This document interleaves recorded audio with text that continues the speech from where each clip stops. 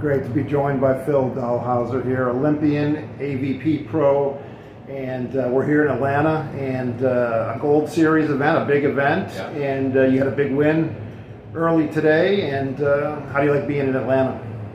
I like Atlanta because it's in the South, and I live in Orlando now, and conditions are similar to Orlando, and all these boys from California aren't used to it. So I feel like I have a little bit of an advantage. Because it does sap your energy a little bit, being out in that heat and humidity. Well, yeah, like in LA, like, all right, weather is perfect there. You know, on a hot day, it's like 75 degrees, you know, no humidity. You know, people are like, oh, it's so hot. I'm like, what? But yeah, like, it can, for sure. You've been around a little while, we won't say how long, but if there was a beach volleyball 101 course and you were the professor teaching it, yeah, what would be the first thing you would start out with, something that everybody needs to know about beach volleyball versus indoor volleyball? Well, the first thing would be is we're on sand, right, and it's 2-on-2, and since it's only 2 players, you have this cover this whole court, so spacing is very important. With the 2 players, like if you're too far apart, then you're giving up too much space right down the middle. If you're too close, then you're giving up too much on the line. And then, obviously, there's a couple different rule changes between indoor and beach, but we don't have to get into like, that might be 102 or yes. 201 or whatever. Yes, you know? sophomore year. Yeah. It all starts with the serve, and the serve is, you're not just hitting a serve out there. There's pre-planning that goes, you know where you're serving. Your partner knows kind of where you're going to be serving. So the serve is, it starts the point, but it's very critical. You're right, the serve is important. Some people have said it's similar to a free throw, but it's nothing like a free throw. If you just pop serves over, you're going to get killed. It's too easy. So yeah, you like game plan, you put a guy in a certain position or a girl in a certain position, and based off of that, you set up a defense to kind of stop them. Like this is getting more into the weeds, but people in certain spots tend to go maybe Tendencies. Yeah, exactly. And then you kind of try to set them up for that. So that's part of the game that I like the most, is like the chess match.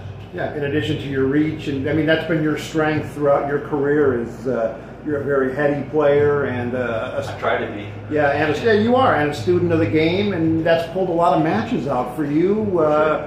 Preparation. What is there any technology you use when you're playing? I mean, you know these guys for years and years. Yeah. But do you do video study? Do you have data where you look at tendencies? Now, where does the sport come as far as analytics and technology from when you first started? Oh, well, when we first started, we never did video. When I first started, we never did video.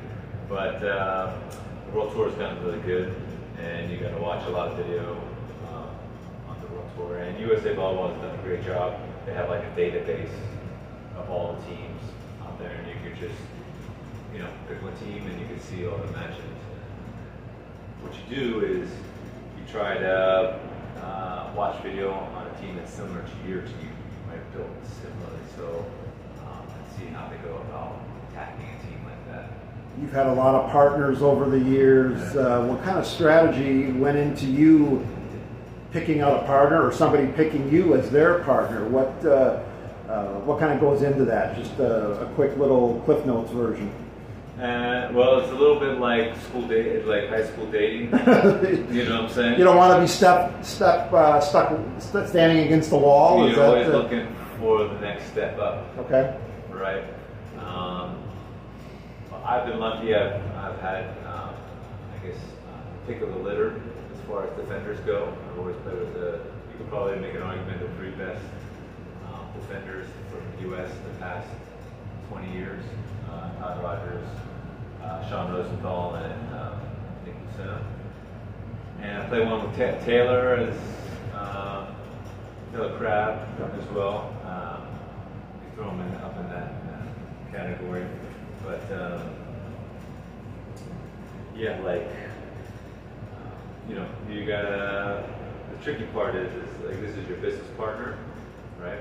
And then you're traveling with this person, you're staying in the same hotel. You better get along with them, otherwise you're gonna get stuck. You're gonna get sick of them real quick. It's like you're married to them all. Yeah, and then that can lead over to the court, and obviously that is not a good form. Yeah, I'm sure there a lot of thought goes into that. Wrapping up here with Phil, and we hope there's a lot left, Phil, but what's left in your career for you as you're in your 40s now, and you've done it all. What's still there on the list for you that you want to accomplish? I mean, I wouldn't say I'm not here to try to accomplish anything. I'm not, like, at this point, I played so much volleyball, it's like riding a bike. I just gotta stay in somewhat decent shape, but I'm just kind of, it's like I see it as a business. It's like a paycheck for me, and it's a weekend to work, and I can do pretty well if I perform. So that's kind of where I'm at right now. As far as like retire, like it's hard for me to say if I'm going to retire. No, we don't want to say that. Yeah, because I'm 43, but I feel like I'm still playing pretty good ball. Part of the deal is keeping in shape and keeping up with those young guys.